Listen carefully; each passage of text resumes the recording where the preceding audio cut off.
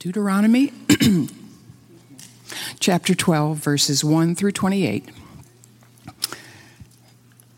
These are the statutes and rules that you shall be careful to do in the land that the Lord, the God of your fathers, has given you to possess, all the days that you live on the earth. You shall surely destroy all the places where the nations whom you shall dispossess serve their gods, on the high mountains and on the hills and under every green tree. You shall tear down their altars and dash in pieces their pillars and burn their asherim with fire. You shall chop down the carved images of their gods and destroy their name out of that place. You shall not worship the Lord your God in that way, but you shall seek the place that the Lord your God will choose out of all of your tribes to put his name and make his habitation there.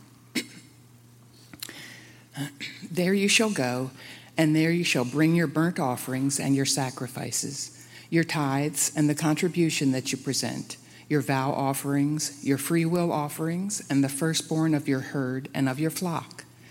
And there you shall eat before the Lord your God, and you shall rejoice, you and your households, in all that you undertake, in which the Lord your God has blessed you.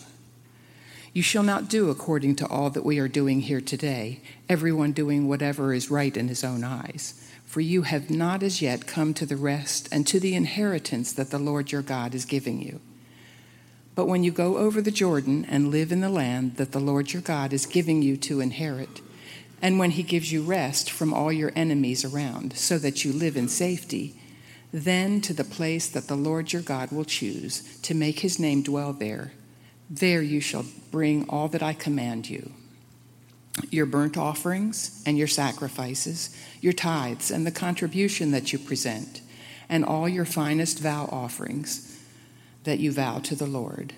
And you shall rejoice before the Lord your God, you and your sons and your daughters, your male servants and your female servants, and the Levite that is within your towns, since he has no portion or inheritance with you.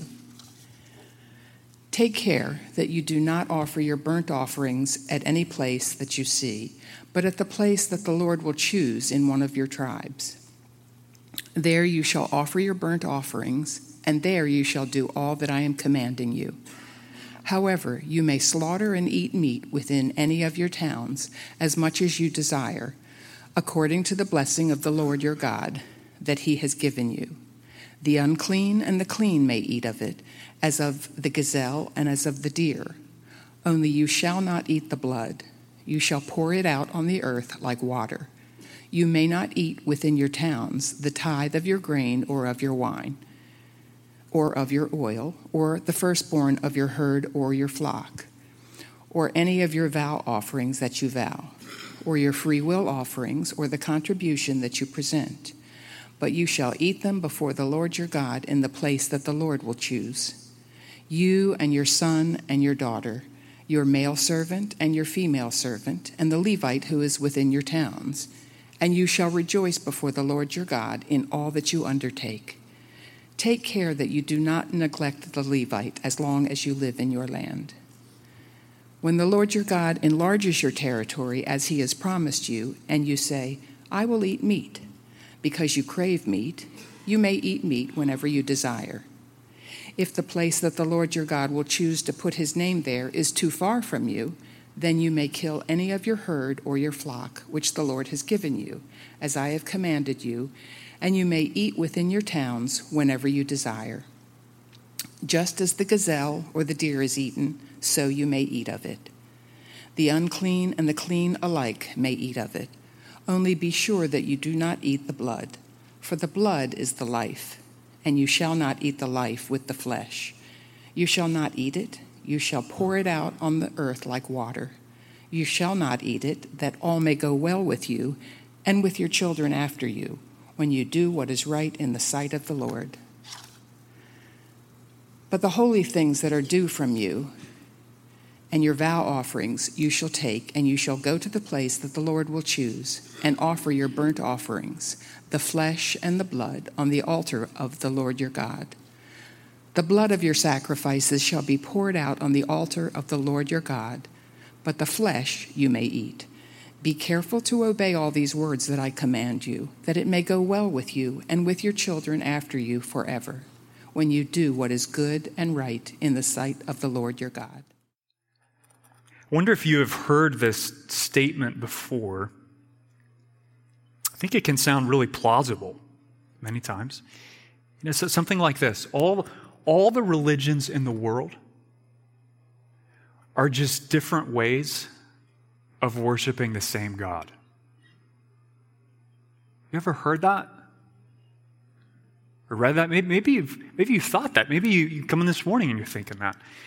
The object of our worship is the same. Christians, Jews, Muslims, Hindus, animists, we just go about it in different ways. So some worship like this, some worship like that. The important thing is to discover whatever expression of spirituality works for you, we're told. Because no single religion has the corner on the truth, which means we should all be learning from one another. And if we would just focus on learning from one another instead of disagreeing with one another, we could peacefully coexist. Cue the bumper sticker, right? That you've probably seen. Friends, that kind of, the fancy word for it's religious pluralism, is the air we breathe. But there are some major problems with that way of thinking. Let me mention two. The first, as we prepare to dive in here, the first is the problem of contradiction.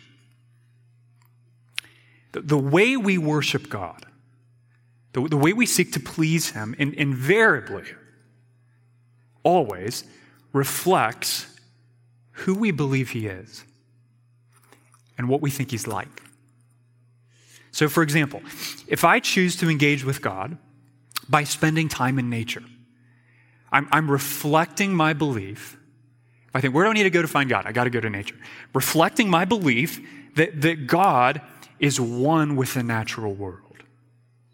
He doesn't exist outside the cosmos, above the cosmos. He's part of the cosmos. He's enveloped by the world. The way I worship, in that case, reveals who I fundamentally believe God is. Namely, He's not a person, He's a spiritual essence. He's Mother Nature. Here's another example. What if I choose to engage with God by physically killing His enemies as an expression of His righteous judgment? Well, I'm still saying something, if I choose to worship in that way, instead of the Mother Nature way. I'm still saying something about who God is, right? Except in this case, I'm saying God is not one with the natural world. He's a person who stands above the cosmos, to whom all are accountable, and who inflicts His judgments on earth through the human power of the sword. That's what I'm saying about God, if I worship in that way. Now, what if I worship God, last example, giving Him His due, so to speak, by being a good neighbor? Don't worry about going to church. That's kind of where all the problems start, you know? It's just about Jesus.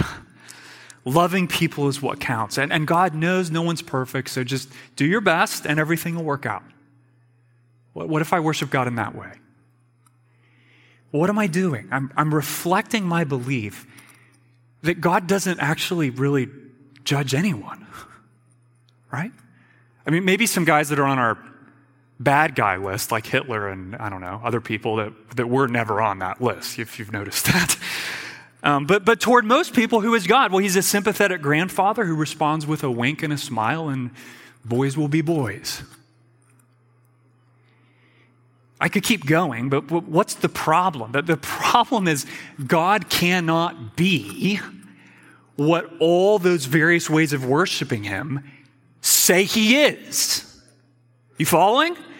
Because they completely contradict one another.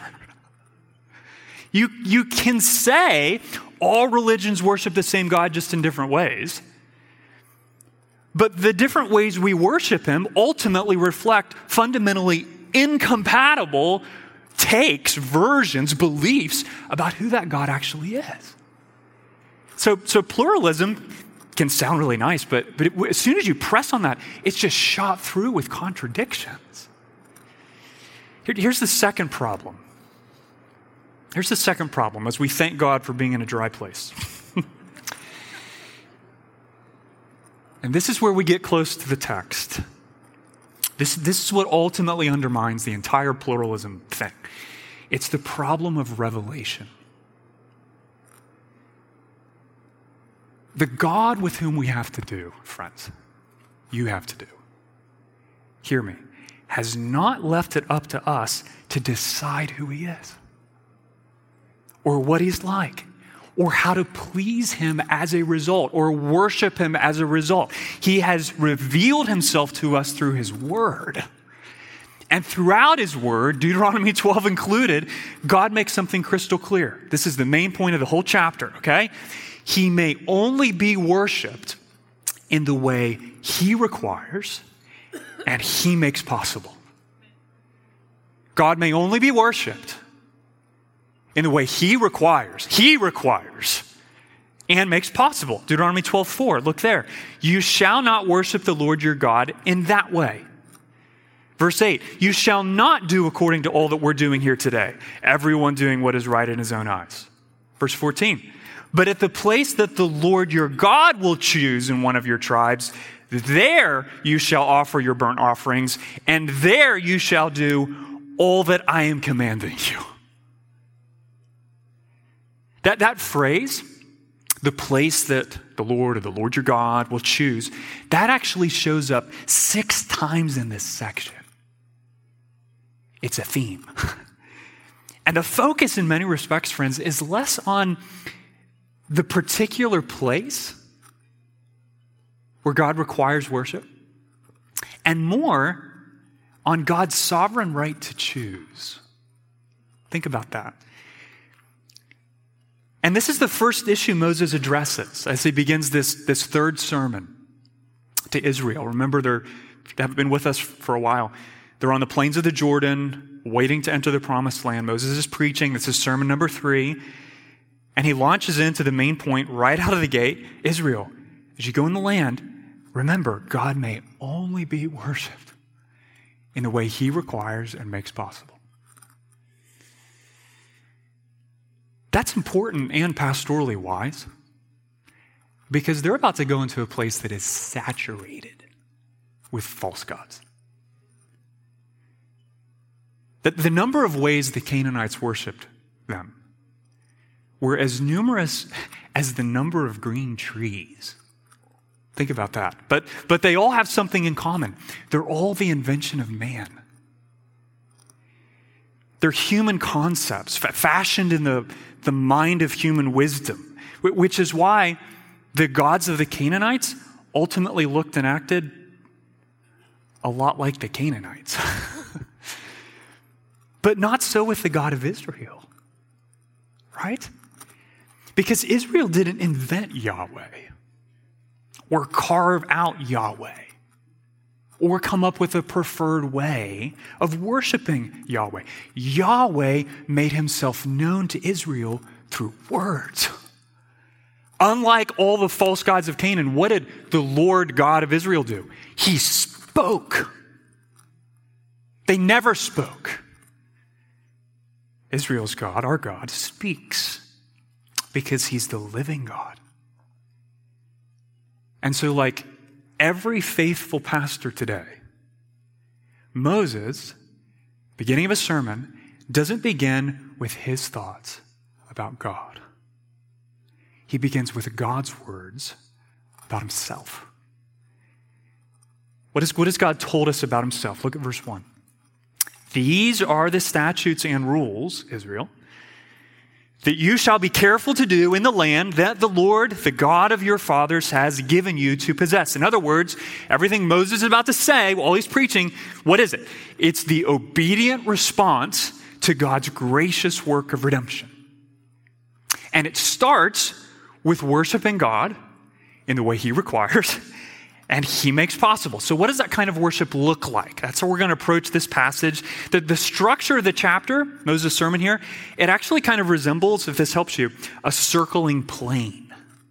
A circling plane. Ever been, you're trying to land somewhere and they're like, there's too many planes, so you're just kind of in orbit, but you're not in orbit. You're just circling an airport hoping that you're number 2 in line or something. Well, the structure of this chapter is like a circling plane because Moses makes the same point 5 times. If you caught that as Bev was kindly reading, he just adds a little more detail with every pass. So what we're going to do is spend most of our time in verses 2 through 14. That's the first half. And then just make connections to the second half as we go because it's all the same orbit. Okay? So what does true worship look like? If God may only be worshiped in the way he requires and makes possible, what does that worship look like? Let me give you 3 answers. First, true worship is exclusive. It's exclusive. Look at verse 2. You shall surely destroy all the places where the nations whom you shall dispossess serve their gods. On the high mountains and on the hills and under every green tree. So the Canaanites, what's that tell us? That the Canaanites worshiped nothing more than what their own hands had made, right? Which is why it was all a fruitless striving after the wind for them. Because their gods were not the creator with whom we have to do. They were created things. They were pillars or Asherim or carved images. They were human attempts to capture the divine and then having captured it and described it, to control it. That's what that was about. So what must Israel do? Look at verse 3. She must tear them all down. What's Moses say? Dash them in pieces, burn them, chop them, destroy their name out of that place. Remove the very memory of them. That violent language in verse 3, my friend, points to 2 enduring necessities for the people of God. Hear this. First, putting sin to death always requires strenuous action. Pastor, I prayed for God to deliver me from pornography or pride, and nothing's changed. I'm here to tell you today over coffee that Jesus doesn't work.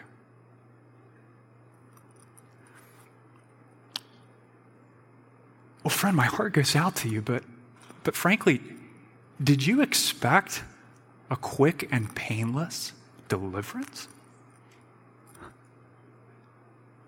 I mean, what does Hebrews 12:4 say? In your struggle against sin, you have not yet resisted to the point of shedding your blood. But putting sin to death takes work. It's really hard. It's messy. It's bloody. It's a fight for your life. Second, putting sin to death requires removing occasions of sin. Think about this. Doing verse 3 entailed a ton of work. A ton of work. Like physical, sweaty, messy, nationwide demolition. And they didn't have backhoes. So, how about this, Moses? How about we don't remove the high places, we just ignore them. We'll just keep reminding ourselves to not go there. We'll just kind of manage the temptation. Friend, if you in any way hold on to the option of sinning, you will eventually succumb to temptation. We can do that. We can say, well, I won't actually do that because I know it's wrong, but I'm not sure I'm quite ready to get rid of the opportunity if I really get in a jam. That idol or that drug or that relationship no one knows about. Maybe I'll just kind of lock the door but it's still there. Tracking? Friend, that'll slowly but surely lead your heart away from the living God without fail. And notice Moses' primary concern here in chapter 12, the whole thing, is not, look at verse 4, a wholesale rejection of Yahweh. Oh, I'm worried Israel, they're just going to, start thinking that like Baal is real and Yahweh's a joke. No, the concern is the threat of syncretism. We're not worshiping false gods, Moses. Stop being so worked up. We're still worshiping Yahweh. We're just employing new means. We're doing it in a more culturally acceptable way, in a Canaanite kind of way. A few more hills, a few more mountains, and frankly, the ability to just worship God wherever I find a green tree, that is super convenient. Isn't loving Jesus enough, Pastor? I mean, why do I have to do it in a particular way? I mean, after all, what works for you might not work for me. Well, look at verse 4. You shall not worship the Lord your God in that way. What kind of way is that? Well, a way that's consistent with human wisdom and human understanding instead of the clear instruction of God's word. And that can happen really subtly. Well, let's be very clear as we're getting into this. That temptation hasn't gone anywhere. We're still swimming in that. Okay? It can sound like this. Pastor, I know worshiping God means loving my family, so don't be surprised when family activities keep me from gathering with the church on Sunday morning. Is that a problem? Family activities consistently keep you from gathering with the people of God on Sunday morning? That's a huge problem. It's a big problem. Why? Because you're trying to worship God in a way that is different than what he requires. Hebrews 10. What's God tell us? Here's, worship me this way. Do not neglect to meet together, as is the habit of some. So hear me, friend. You're not worshiping God or loving your family if you fail to lead your family together regularly with the local church. God tells us how to worship him. And that means what? Hebrews 10, gathering with the assembly of the local church. I'll give you another example, how easy this is to do. Pastor, I found a counselor who says they're a Christian. They're not in church, but they say they're a Christian.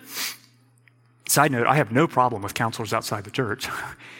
But yeah, I found one, they're a Christian. They say they're committed to worshiping God, want to help me worship God. And I'm thinking that means that whatever they encourage me to do must be good. And they actually told me this week, unlike the counsel you gave, that I should leave my spouse because they're not meeting my emotional needs. So it must be okay. Because they love Jesus. Well, not so fast, friend. I hope they love Jesus. But we have to test that, right? You must use Scripture to not just test who you're worshiping, but how you're worshiping. Does that make sense? Let's not just ask who they're encouraging you to worship.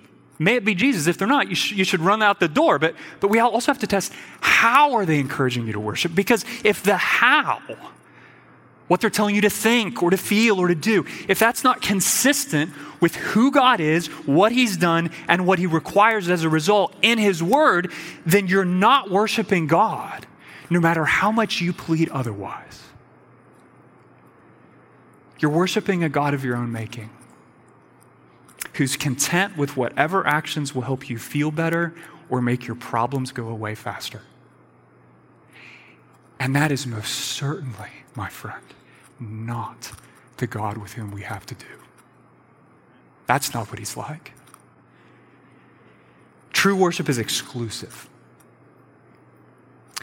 And that means having no other gods before him. Check this out. Including versions of the Lord that are nothing more than a creation of man. It's easy to say, oh yeah, if somebody puts a gun to my head and says, I should worship Buddha, I'll say, no, I'm with Jesus. I'm frankly not worried that any of you are going to do that. Here's what I'm worried about. That we would listen to voices all around us that say, I worship God, I love Jesus, and then uncritically adopt whatever they're encouraging us to do, however they're saying, we'll worship God this way, without testing it with what God tells us about how he wants us to worship him. Does that make sense? Be careful. True worship is exclusive. Second, other side. True worship is Christ-centered. It's Christ-centered. Look at verse 5. If verse 4 is the put off, so to speak, what is the put on? But you shall seek the place that the Lord your God will choose out of all your tribes to put his name and make his habitation there. There you shall go, and there you shall bring your burnt offerings and your sacrifices. What's the question? Where must we go to encounter God, friend? Where do we find God? Do we reach him by doing good works or living a moral lifestyle? Do we discover him through emotional experiences? Or when the music's just right on Sunday and the worship leader, ushers us into God's presence? Do we find God when we're sitting on the beach and we feel his power in the waves and the wind? Do we find him in Christian community or conferences?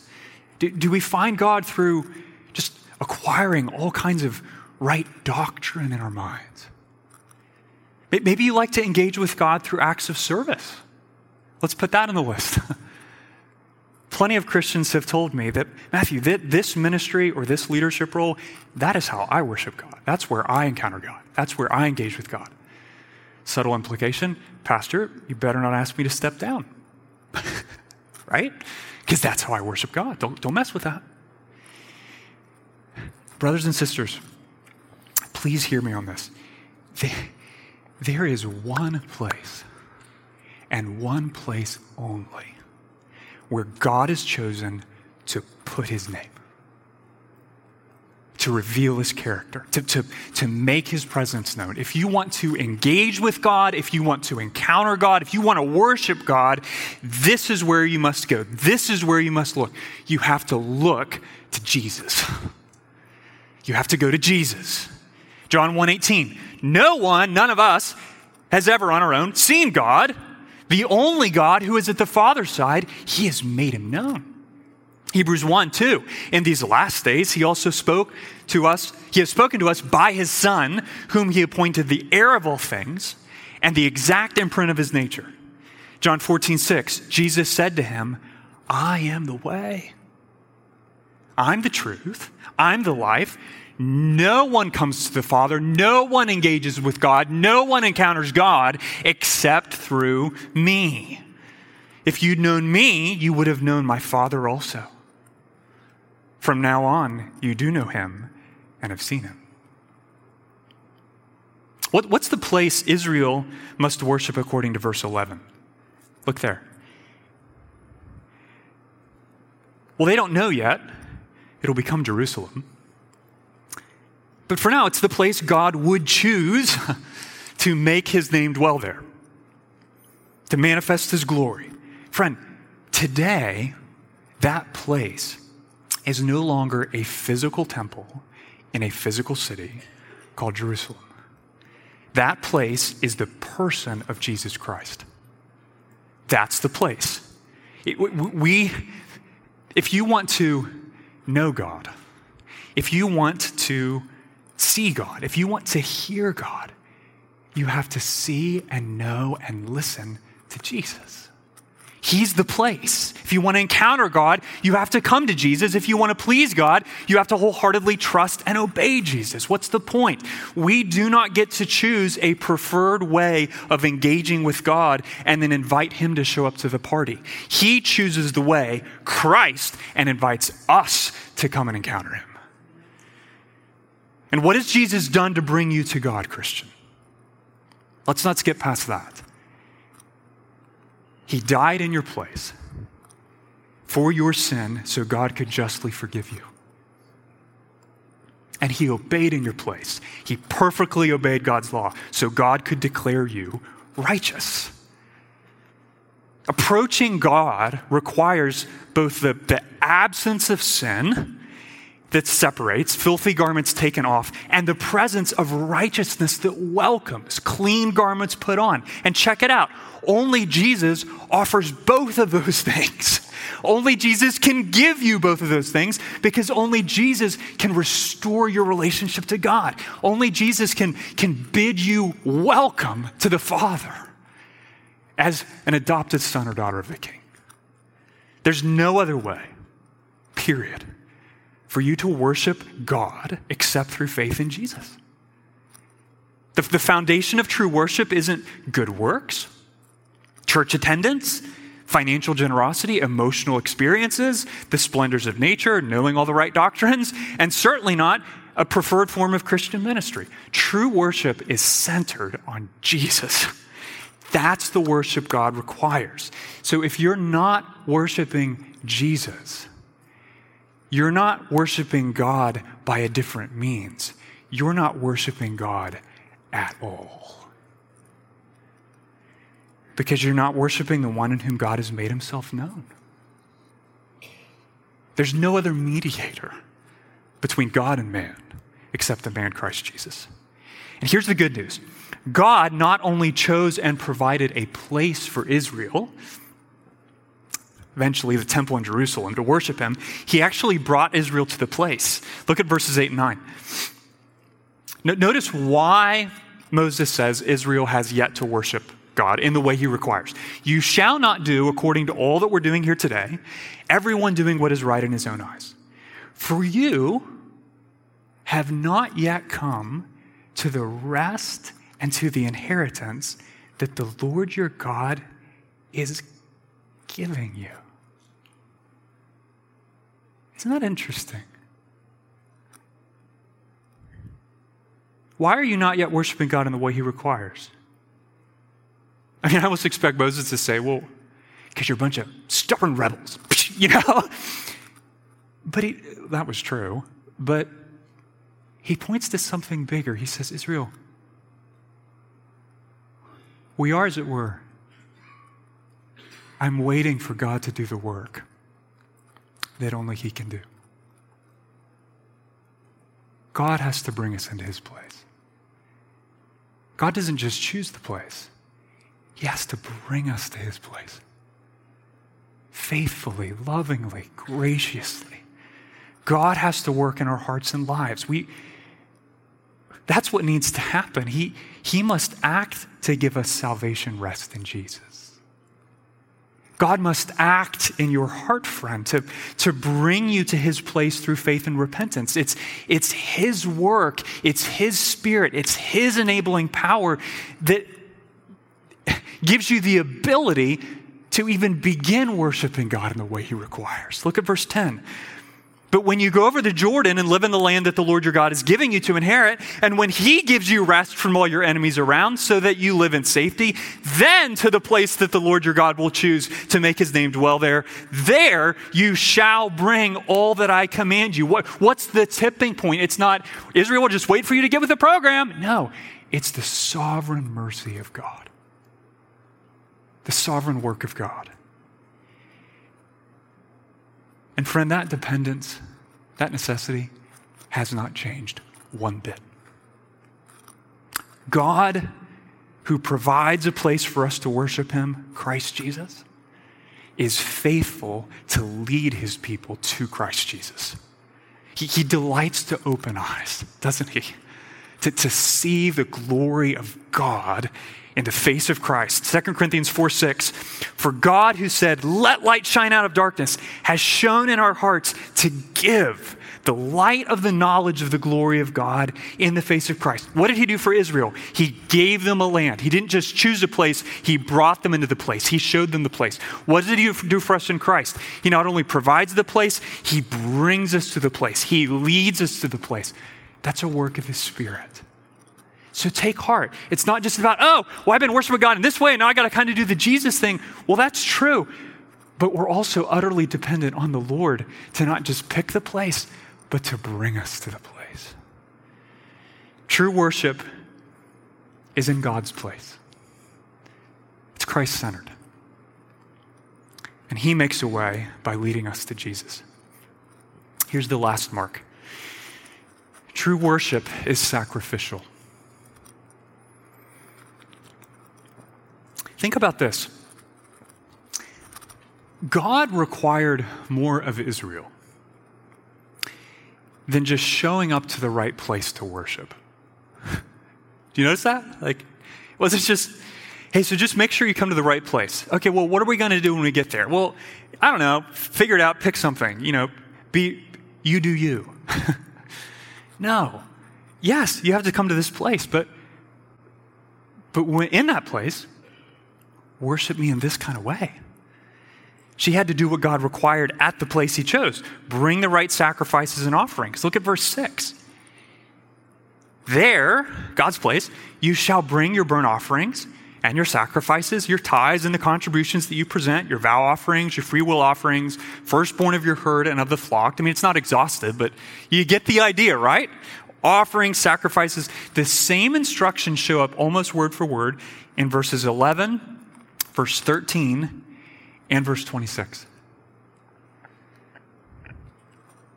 Moses, why would you bother repeating what we're supposed to bring again and again and again, circling the plane to make a point and help us not forget? What's the point? True worship requires sacrifice. True worship requires sacrifice. True then, true today. That the place God chose, the place he set apart where Israel could confidently engage with him, wasn't just any old place. It was a place of sacrifice. And that for two reasons, okay? First, worship requires a sacrifice of atonement, an atoning kind of sacrifice. Did you catch the fact that burnt offerings are the start of the list almost every time in chapter 12? Why? Because watching an animal be entirely consumed, meat, blood, flesh, dung, the whole thing, by fire, watching that go down was meant to teach Israel something. Can you imagine watching that?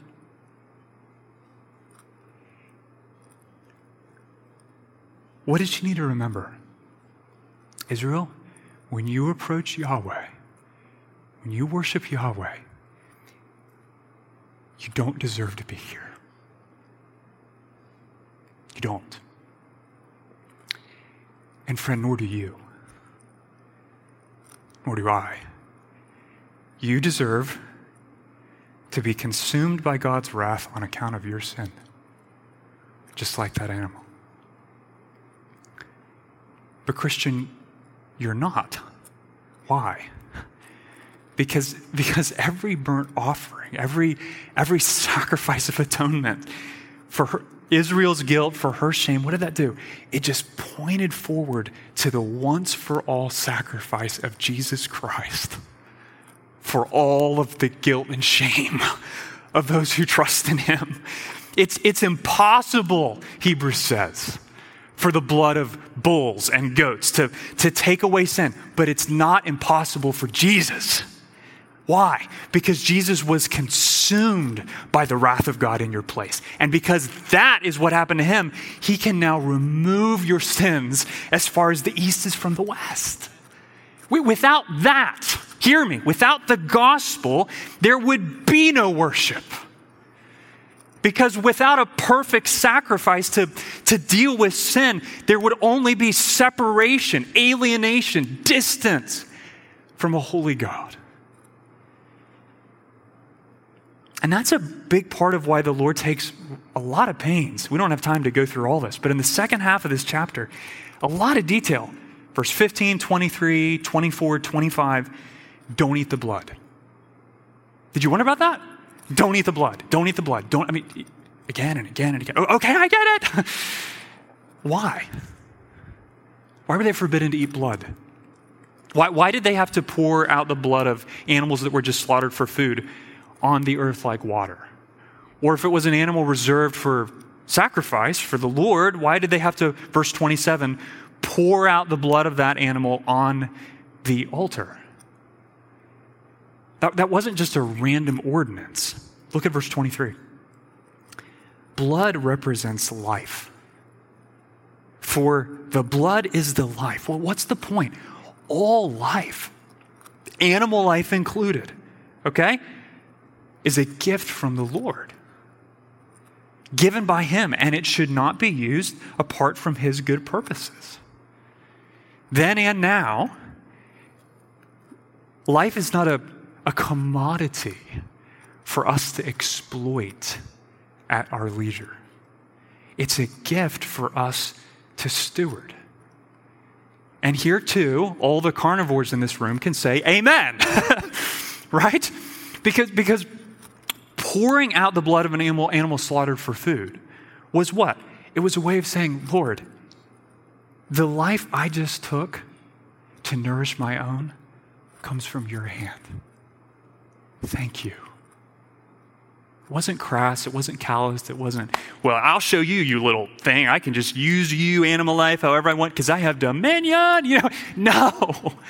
There was a reverence for all the life that God created, even as an animal died to nourish the people of God.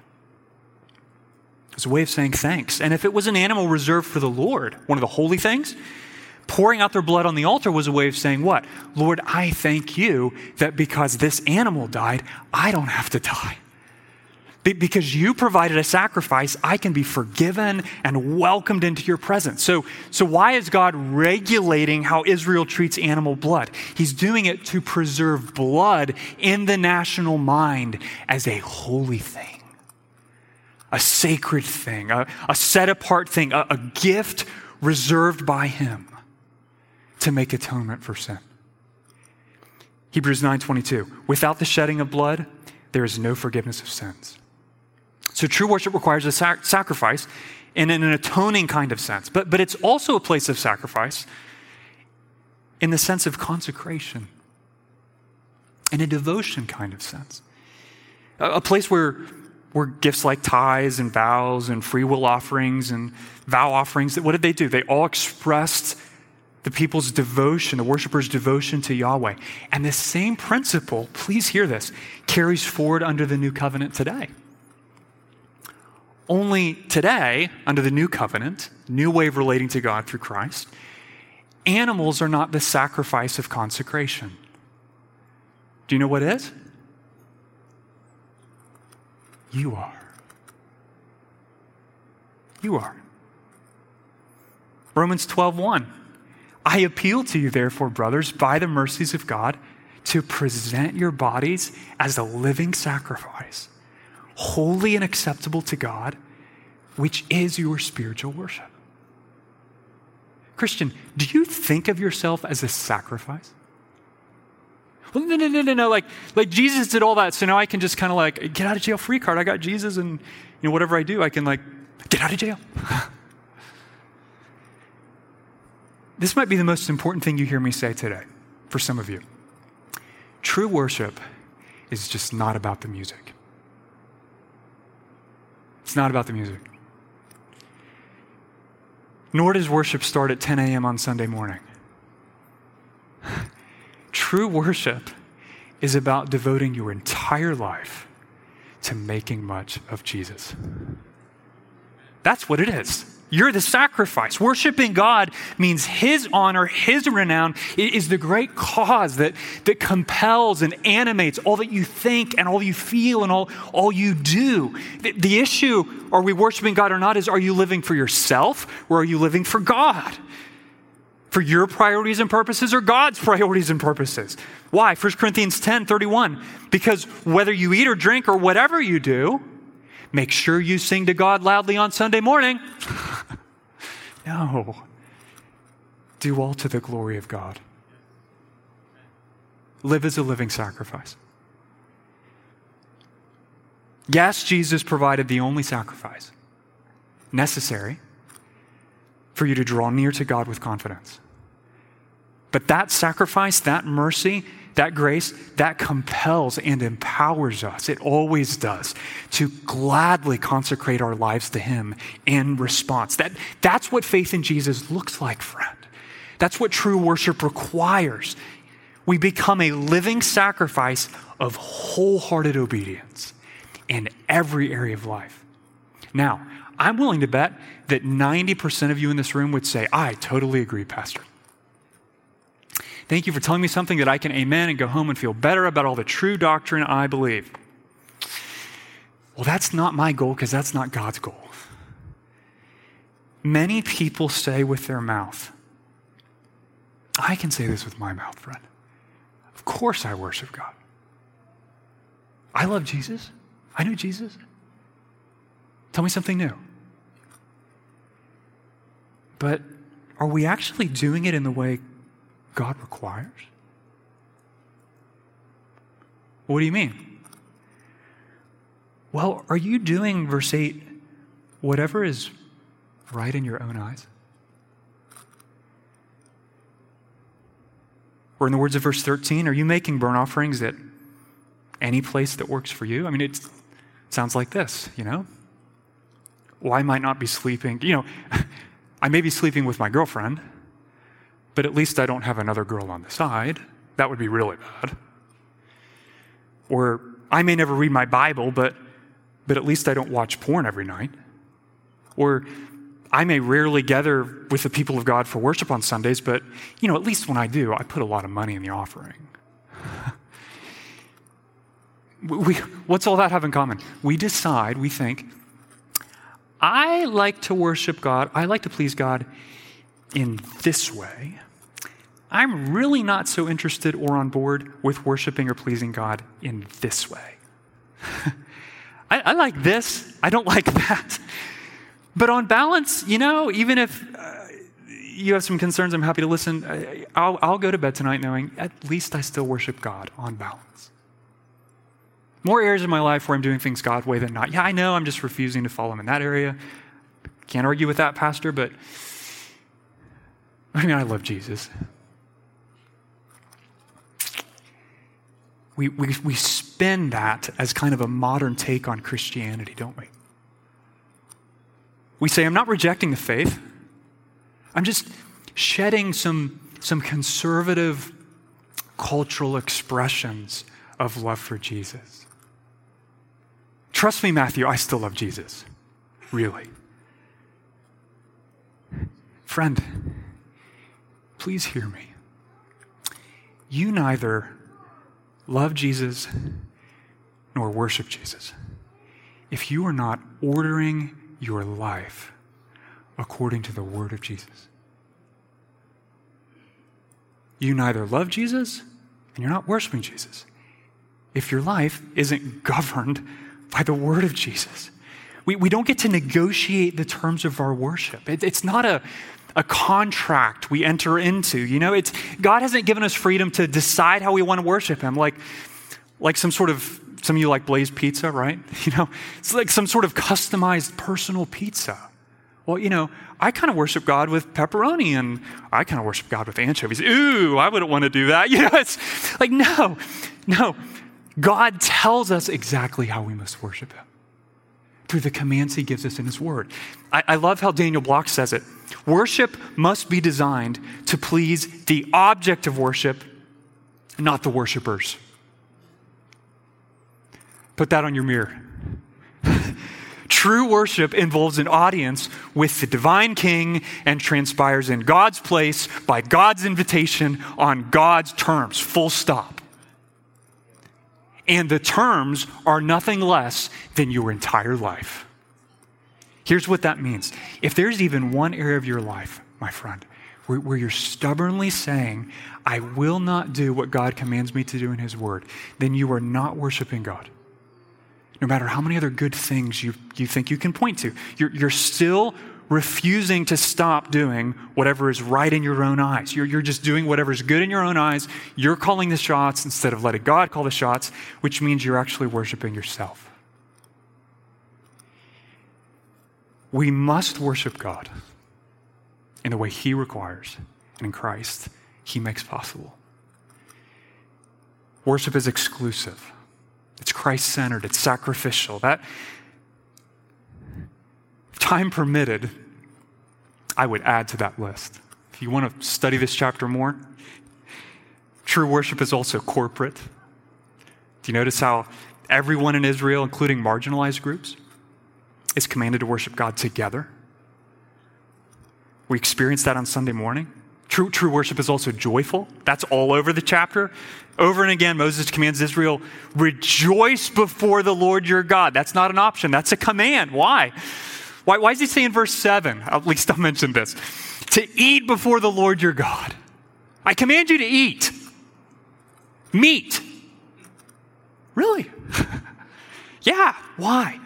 Because that's a statement of God's heart to satisfy you with the life-giving joy of his presence and his blessings. You realize, friend, when God requires worship, it's not a power trip on his part. He's after your good.